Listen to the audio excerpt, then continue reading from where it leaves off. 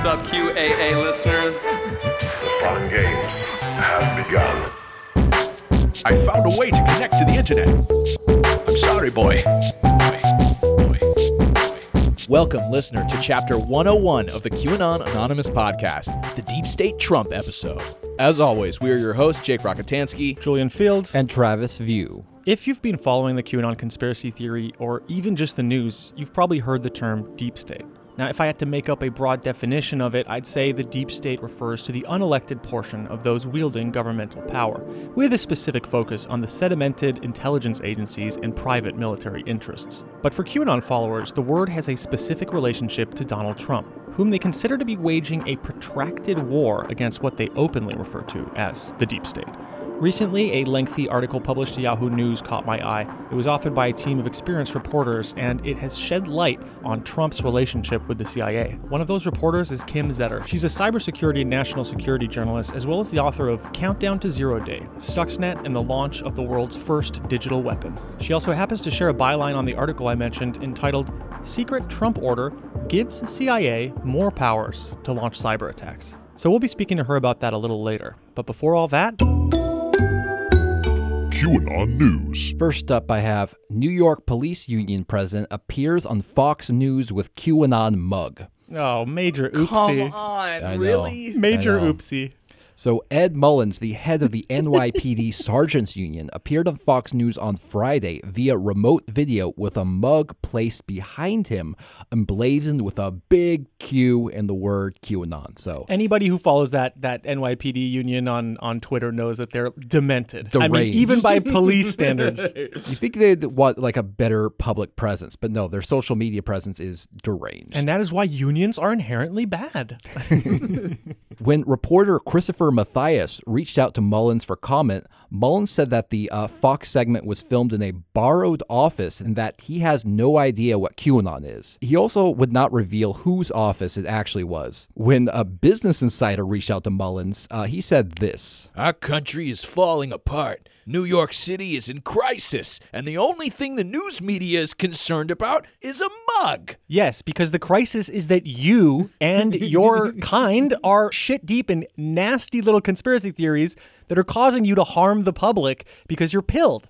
So yeah, our issue is that you're pilled, sir. I mean, this behavior from Ed Mullins isn't surprising. I mean, it's his job to protect police officers. So, of course, he's not going to give up the name of whose mug it is. Not just any department. Please, the NY goddamn PD. This is not the first time police have been spotted with QAnon iconography. Most famously, in 2018, that was 2 goddamn years ago, Sergeant Matt Patton of the Broward County Sheriff's Office in Florida was pictured next to the vice president while wearing a Q patch.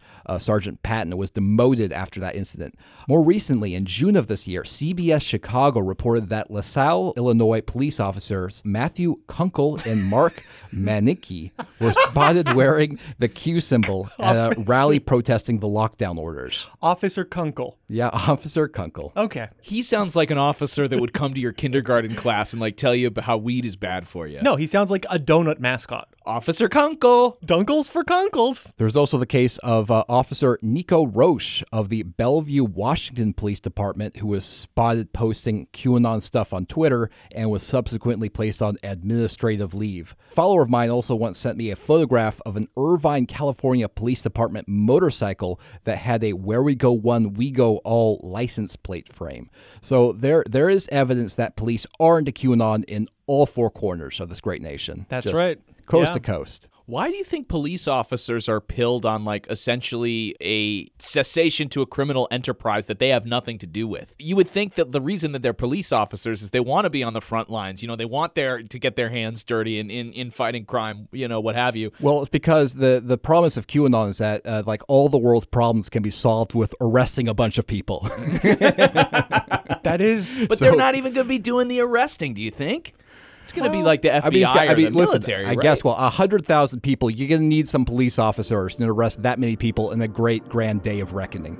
For my next story, Fox Nation's newest show is hosted by a QAnon follower. Credit for catching this goes to the fine reporters over at Media Matters. For those who are unfamiliar, Fox News has an online streaming platform called Fox Nation. It's kind of like a clearinghouse for content and hosts that Fox wants to promote, but are too trashy for Fox News or Fox Business. Fox Nation's newest series features actor Isaiah Washington in the travel and cooking show Isaiah Washington Kitchen Talk. Washington is best known for his role as Dr. Preston Burke on the ABC medical drama Grey's Anatomy. Washington is a QAnon supporter who has pushed conspiracy theories about COVID-19, 5G networks, Black Lives Matter, and many, many other topics. To cite one of many examples, Washington in April on Facebook, he shared a YouTube video of an interview with Dr. Judy Mikovits, the star of the discredited documentary Plandemic. July 15th, very recently, Washington posted the hashtag #WhereWeGoOne, worldwide on Instagram. So he continues to actively promote QAnon even after getting hired for this new show. On Twitter, Washington has expressed paranoia about Fox News executives, tweeting this. Feels like the Fox News executive producers are compromised. They apparently have no intention on supporting me and Isaiah Washington Kitchen Talk in a positive way and not bring up my tenure on Grey's Anatomy. No mention of my 5 years on CW's The 100? What's really going on?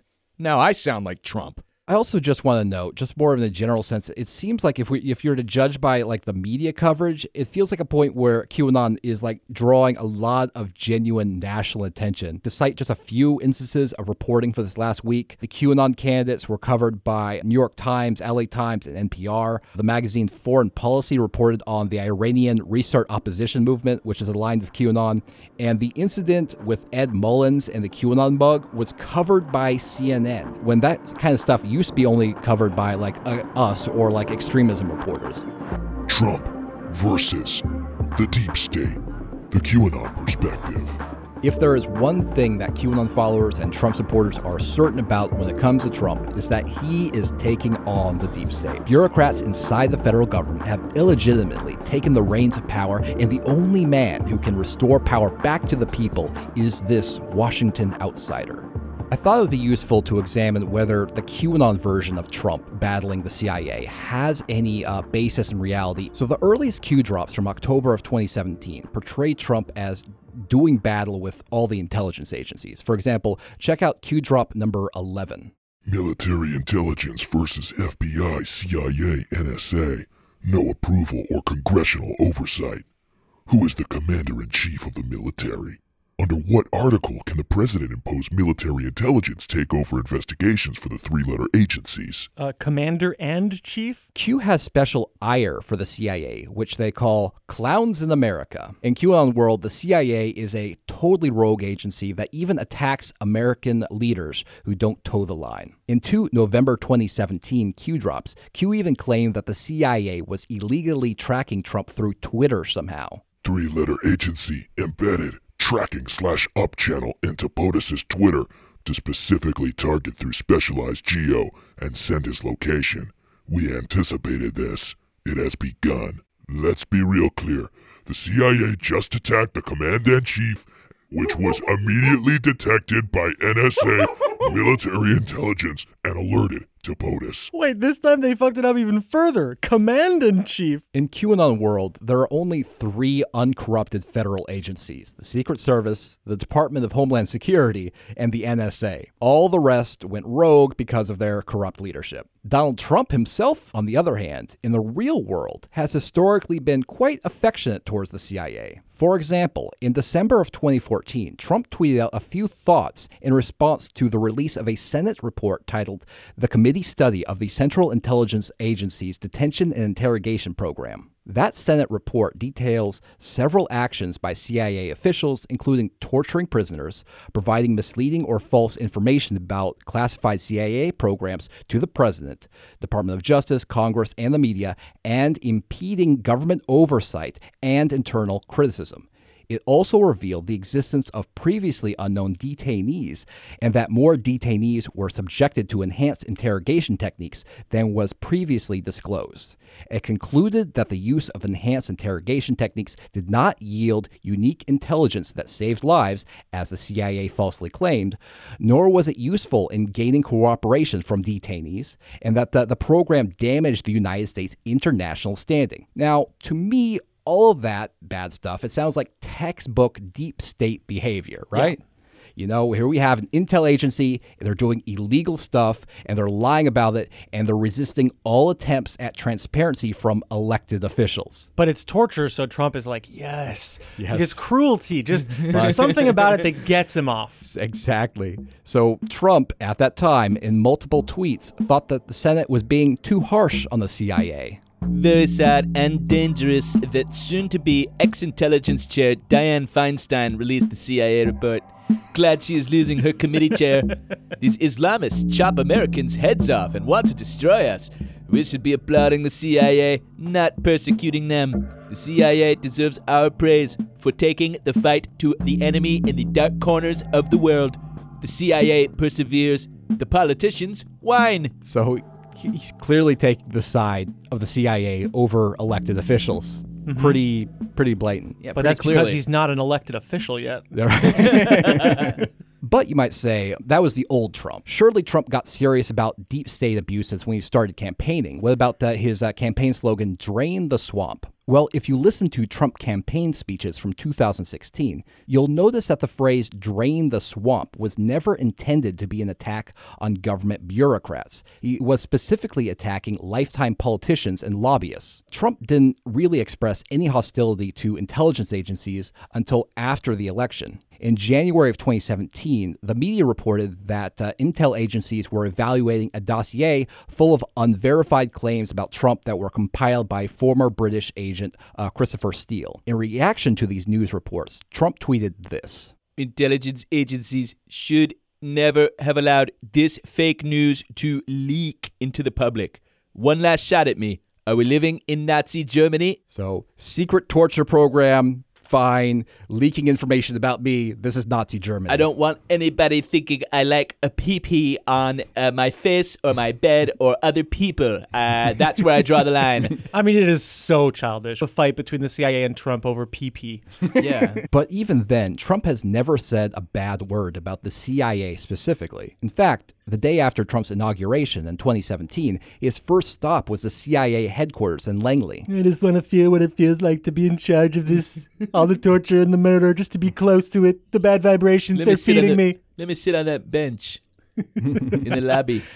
This group is going to be one of the most important groups in this country toward making us safe, toward making us winners again, toward ending all of the problems. We have so many problems that are interrelated that we don't even think of, but interrelated to the kind of havoc and fear that this sick group of people has caused.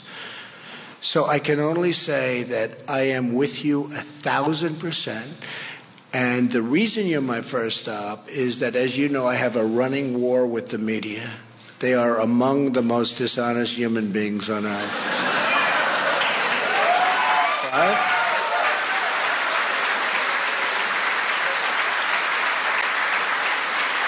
And they sort of made it sound like I had a feud with the intelligence community. And I just want to let you know, the reason you're number one stop, it is exactly the opposite. Was that the CIA giving Trump like a massive ovation? Massive ovation at dumping on the media and taking his side in his war against the media, yes. CIA's pilled. I don't understand what the problem is. Why the QAnon people have a problem with them? They're pilled as fuck. Yeah, I'm with you 1,000%. It was my first stop? Dude, they're pilled to the gills. He loves it. He does. He loves it. What about Trump's attacks on the deep state? Well, Trump actually never made reference to the deep state at all until this November 2017 tweet. Charles McCullough, the respected former Intelcom Inspector General, said public was misled on crooked Hillary emails.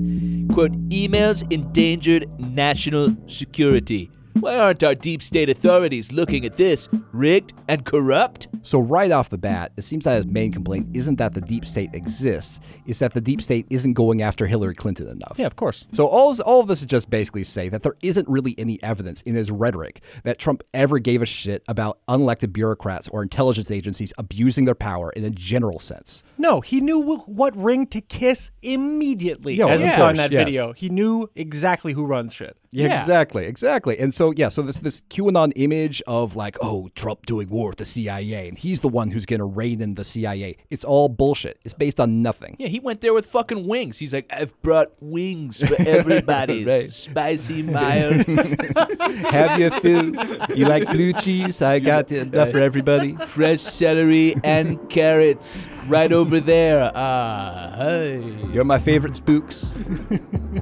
Stuxnet. So I thought it was important to go back a little bit before Trump and explore the kind of attacks that the CIA was partaking in. In June of 2012, the New York Times covered a wave of cyber attacks perpetrated by the Obama administration. They began in 2009 and targeted the computer systems running Iran's main nuclear enrichment facilities. The attacks were nothing new.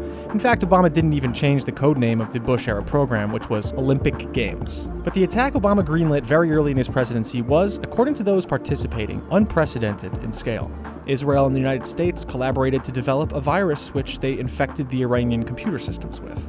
This secret operation was revealed in the summer of 2010 when, due to a programming error, the virus escaped Iran's Natanz nuclear plant and started infecting the public at large. Specialists studying the virus dubbed it Stuxnet. Now, certain viruses are known as worms because they replicate themselves in order to spread through systems, and they cause damage through bandwidth usage at the very least, and at the very worst, well, let's say you're like a sovereign nation in the Middle East, well, Stuxnet might temporarily take out about 1,000 of the 5,000 centrifuges that you're using to purify uranium. Here's David Sanger in the aforementioned New York Times article. The United States government only recently acknowledged developing cyber weapons and has never admitted using them. There have been reports of one-time attacks against personal computers used by members of Al-Qaeda and of contemplated attacks against the computers that run air defense systems, including during the NATO-led air attack on Libya last year. But Olympic Games was of an entirely different type and sophistication. It appears to be the first time the United States has repeatedly used cyber weapons to cripple another country's infrastructure, achieving, with computer code, what until then could be accomplished only by bombing a country or sending in agents to plant explosives. But because Obama is a smart president, he was aware of the irony of it all. Mr. Obama, according to participants in many Situation Room meetings on Olympic Games, was acutely aware that with every attack he was pushing the United States into new territory, much as his predecessors had with the first use of atomic weapons in the 1940s, of intercontinental missiles in the 1950s, and of drones in the past decade. He repeatedly expressed concerns that any American acknowledgement that it was using cyber weapons, even under the most careful and limited circumstances, could enable other countries, terrorists or hackers, to justify their own attacks. Quote, "We discussed the irony more than once," one of his aides said. Another said that the administration was resistant to developing a, quote, grand theory for a weapon whose possibilities they were still discovering. Yet Mr. Obama concluded that when it came to stopping Iran, the United States had no other choice. If Stuxnet failed, he told aides, there would be no time for sanctions and diplomacy with Iran to work. Israel would carry out a conventional military attack, prompting a conflict that could spread throughout the region. I give up. It's all so fucked. It's horrifying. It's all so fucked. If we don't do this, then Israel's gonna attack them and we'll have to support them. They're gonna bomb them, then we'll have to bomb. Like, oh God, man. We discussed the irony that people will think it's okay to do these kinds of attacks once we've done them. Keep in mind that this all stemmed from Bush. Now, triggered that Iran was developing its own nuclear capabilities, Bush and co. sat many a night in the war room. But in the end, they settled for Iraq and Afghanistan, and we all know how that turned out. So they just kept infecting the Natanz plant over and over with new versions of the Stuxnet virus, slowly testing out their new weapon, which was now capable of, like I said, dishing out physical damage by speeding up the centrifuges until like the delicate parts would disintegrate. And meanwhile, it would send messages to the control room that everything was functioning totally fine. The funny thing is, like, they started not trusting their systems so much that at one point they like sent a government guy to sit in the room with the centrifuges with a phone and just report on what's actually going on. Here's what the New York Times article said about the transition between Bush and Obama. By the time Mr. Bush left office, no wholesale destruction had been accomplished. Meeting with Mr. Obama in the White House days before his inauguration, Mr. Bush urged him to preserve two classified programs, Olympic Games and the drone program in Pakistan. Mr. Obama took Mr. Bush's advice. Yeah, and then he didn't prosecute him for any war crime stuff or on the torture. No. Or for bringing us to war in Iraq and Afghanistan. No, he could just continued it. Yeah. False pretenses. And in classic style, when shit hit the fan, the Americans blamed the Israelis. Of course. Here's from the article again. In the summer of 2010, shortly after a new variant of the worm had been sent into Natanz, it became clear that the worm, which was never supposed to leave the Natanz machines, had broken free, like a zoo animal that found the keys to the cage. It fell to Mr. Panetta and two other crucial players in Olympic Games, General Cartwright, the vice chairman of the Joint Chiefs of Staff, and Michael J. Morrell, the deputy director of the CIA, to break the news to Mr. Obama and Mr. Biden. An error in the code, they said, had led it to spread to an engineer's computer when it was hooked up to the centrifuges. When the engineer left Natanz and connected the computer to the internet, the American and Israeli-made bug failed to recognize that its environment had changed. It began replicating itself all around the world. Suddenly, the code was exposed, though its intent would not be clear, at least to ordinary computer users. We think there was a modification done by the Israelis. One of the briefers told the president. And we don't know if we were part of that activity. Mr. Obama, according to officials in the room, asked a series of questions, fearful that the code could do damage outside the plant. The answers came back in hedged terms. Mr. Biden fumed. It's gotta be the Israelis, He said. They went too far. In fact, both the Israelis and the Americans had been aiming for a particular part of the centrifuge plant, a critical area whose loss, they had concluded, would set the Iranians back considerably. It is unclear who introduced the programming error. So at this point, I'm kind of questioning the use of the word error. Despite the virus being out in the wild, the U.S. and Israel didn't relent. They pushed out another version of the virus, this time taking down just under 1,000 centrifuges, as I mentioned earlier. The public leak in the end didn't really matter. Fuck the 100,000 computers that had been infected. Obama had been running the same scheme on the North Koreans, but they had pretty extreme security in their nuclear facilities. Iran, it would be.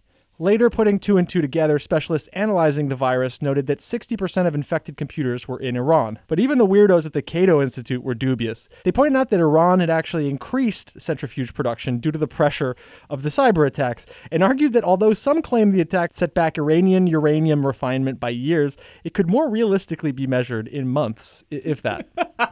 At best, according to the University of Toronto's John Lindsay, Stuxnet thus produced only a temporary slowdown in the enrichment rate itself.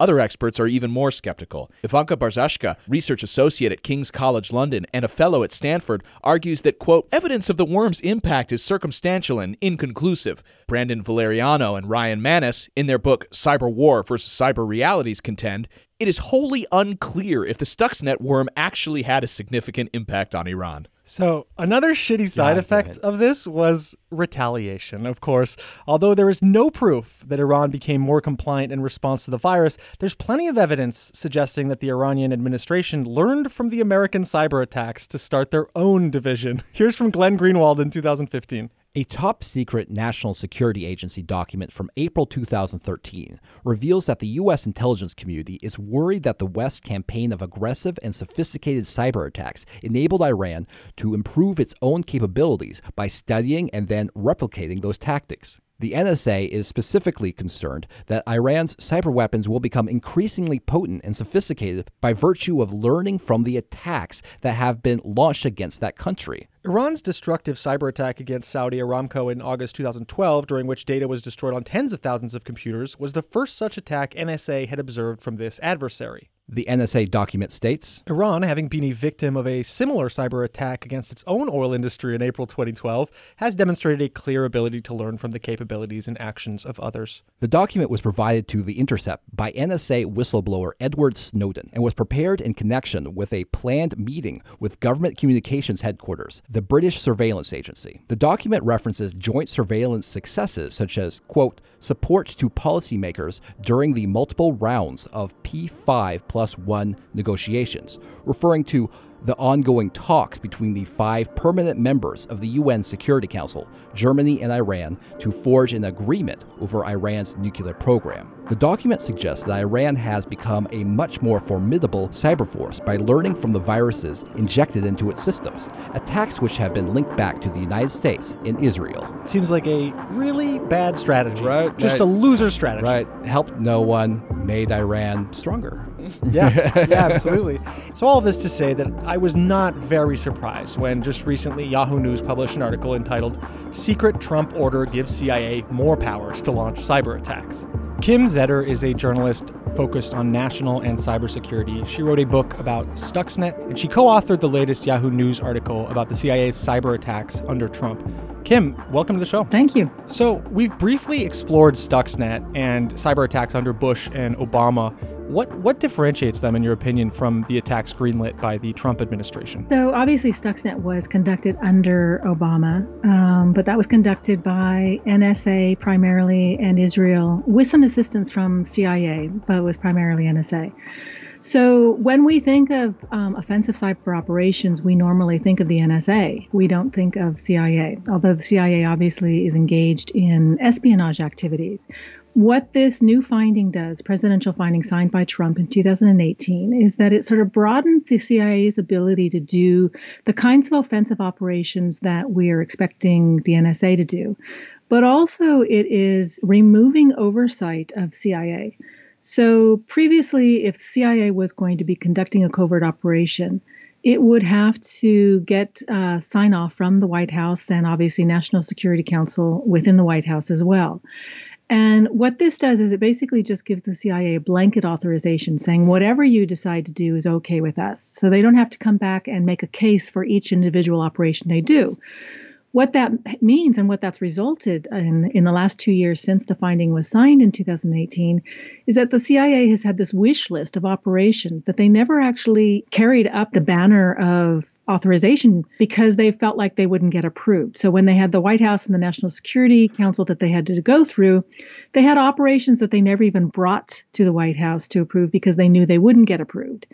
And so what this has done is it's given the CIA the ability to essentially self-authorize its covert operations. And in having that ability to self-authorize, it means that they can go back to this list of activities that they wanted to do prior and knew that they wouldn't be able to, and now can authorize them themselves. And so this means potentially attacks against banks and financial infrastructures, which were always a big no-no under previous administrations because of the potential repercussions on the global economies. And also conducting potentially destructive attacks against critical infrastructure. So, maybe taking out the power grid in some places or wiping servers clean.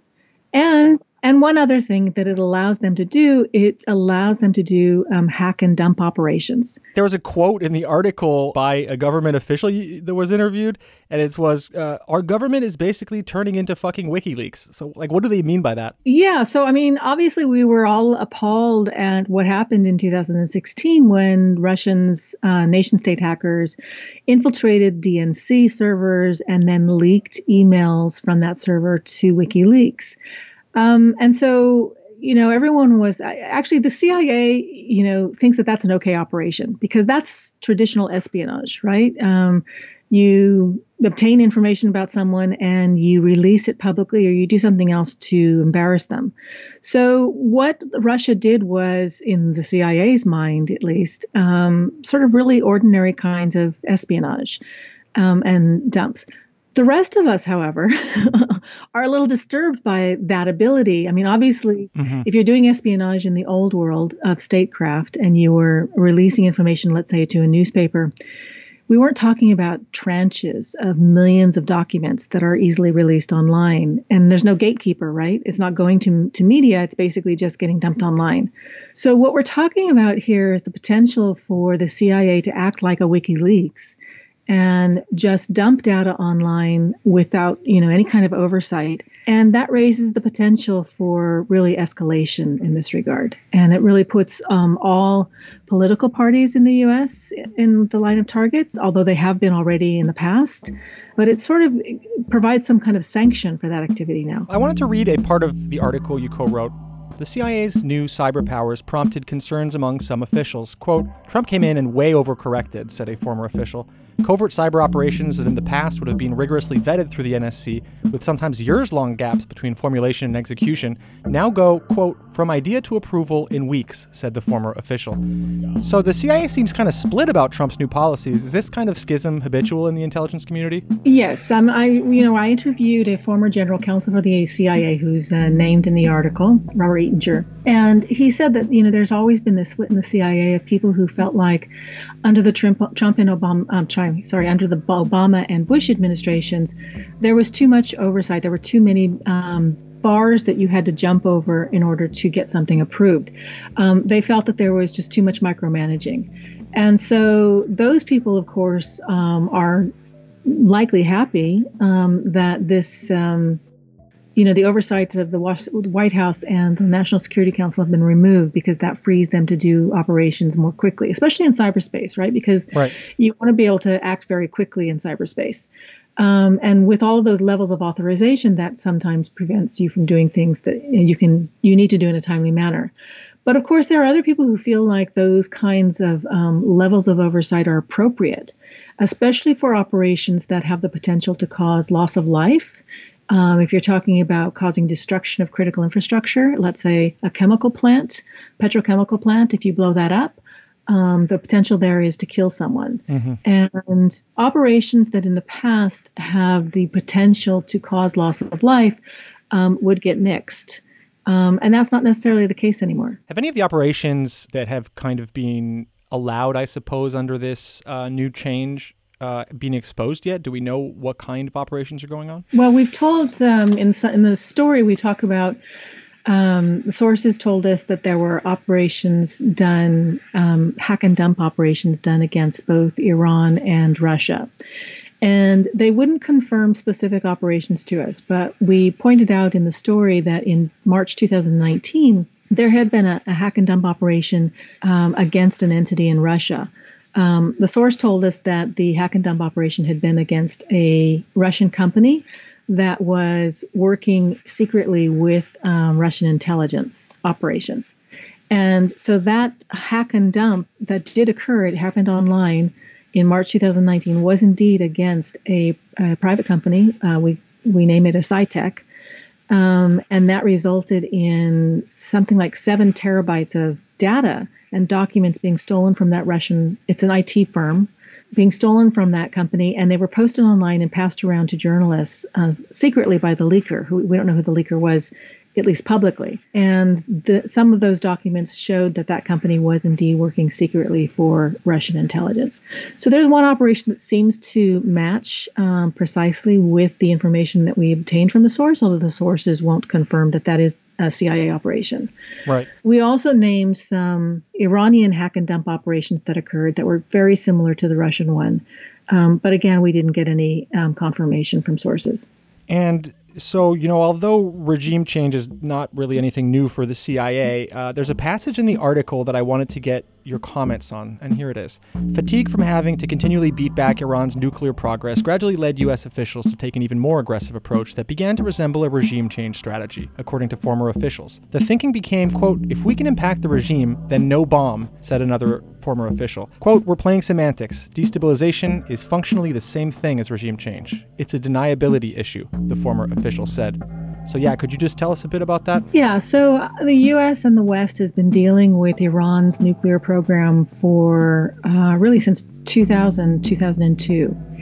So that's a long time. And because of sort of diplomacy and traditional methods of addressing these kinds of things, it's taken a very long time It took a long time to get Iran to the negotiating table with under the Obama administration, and not everyone, of course, was happy with the agreement that came out of that. So what that quote is talking about is that kind of long-standing, decades-long efforts to try and deal with the Iranian nuclear program.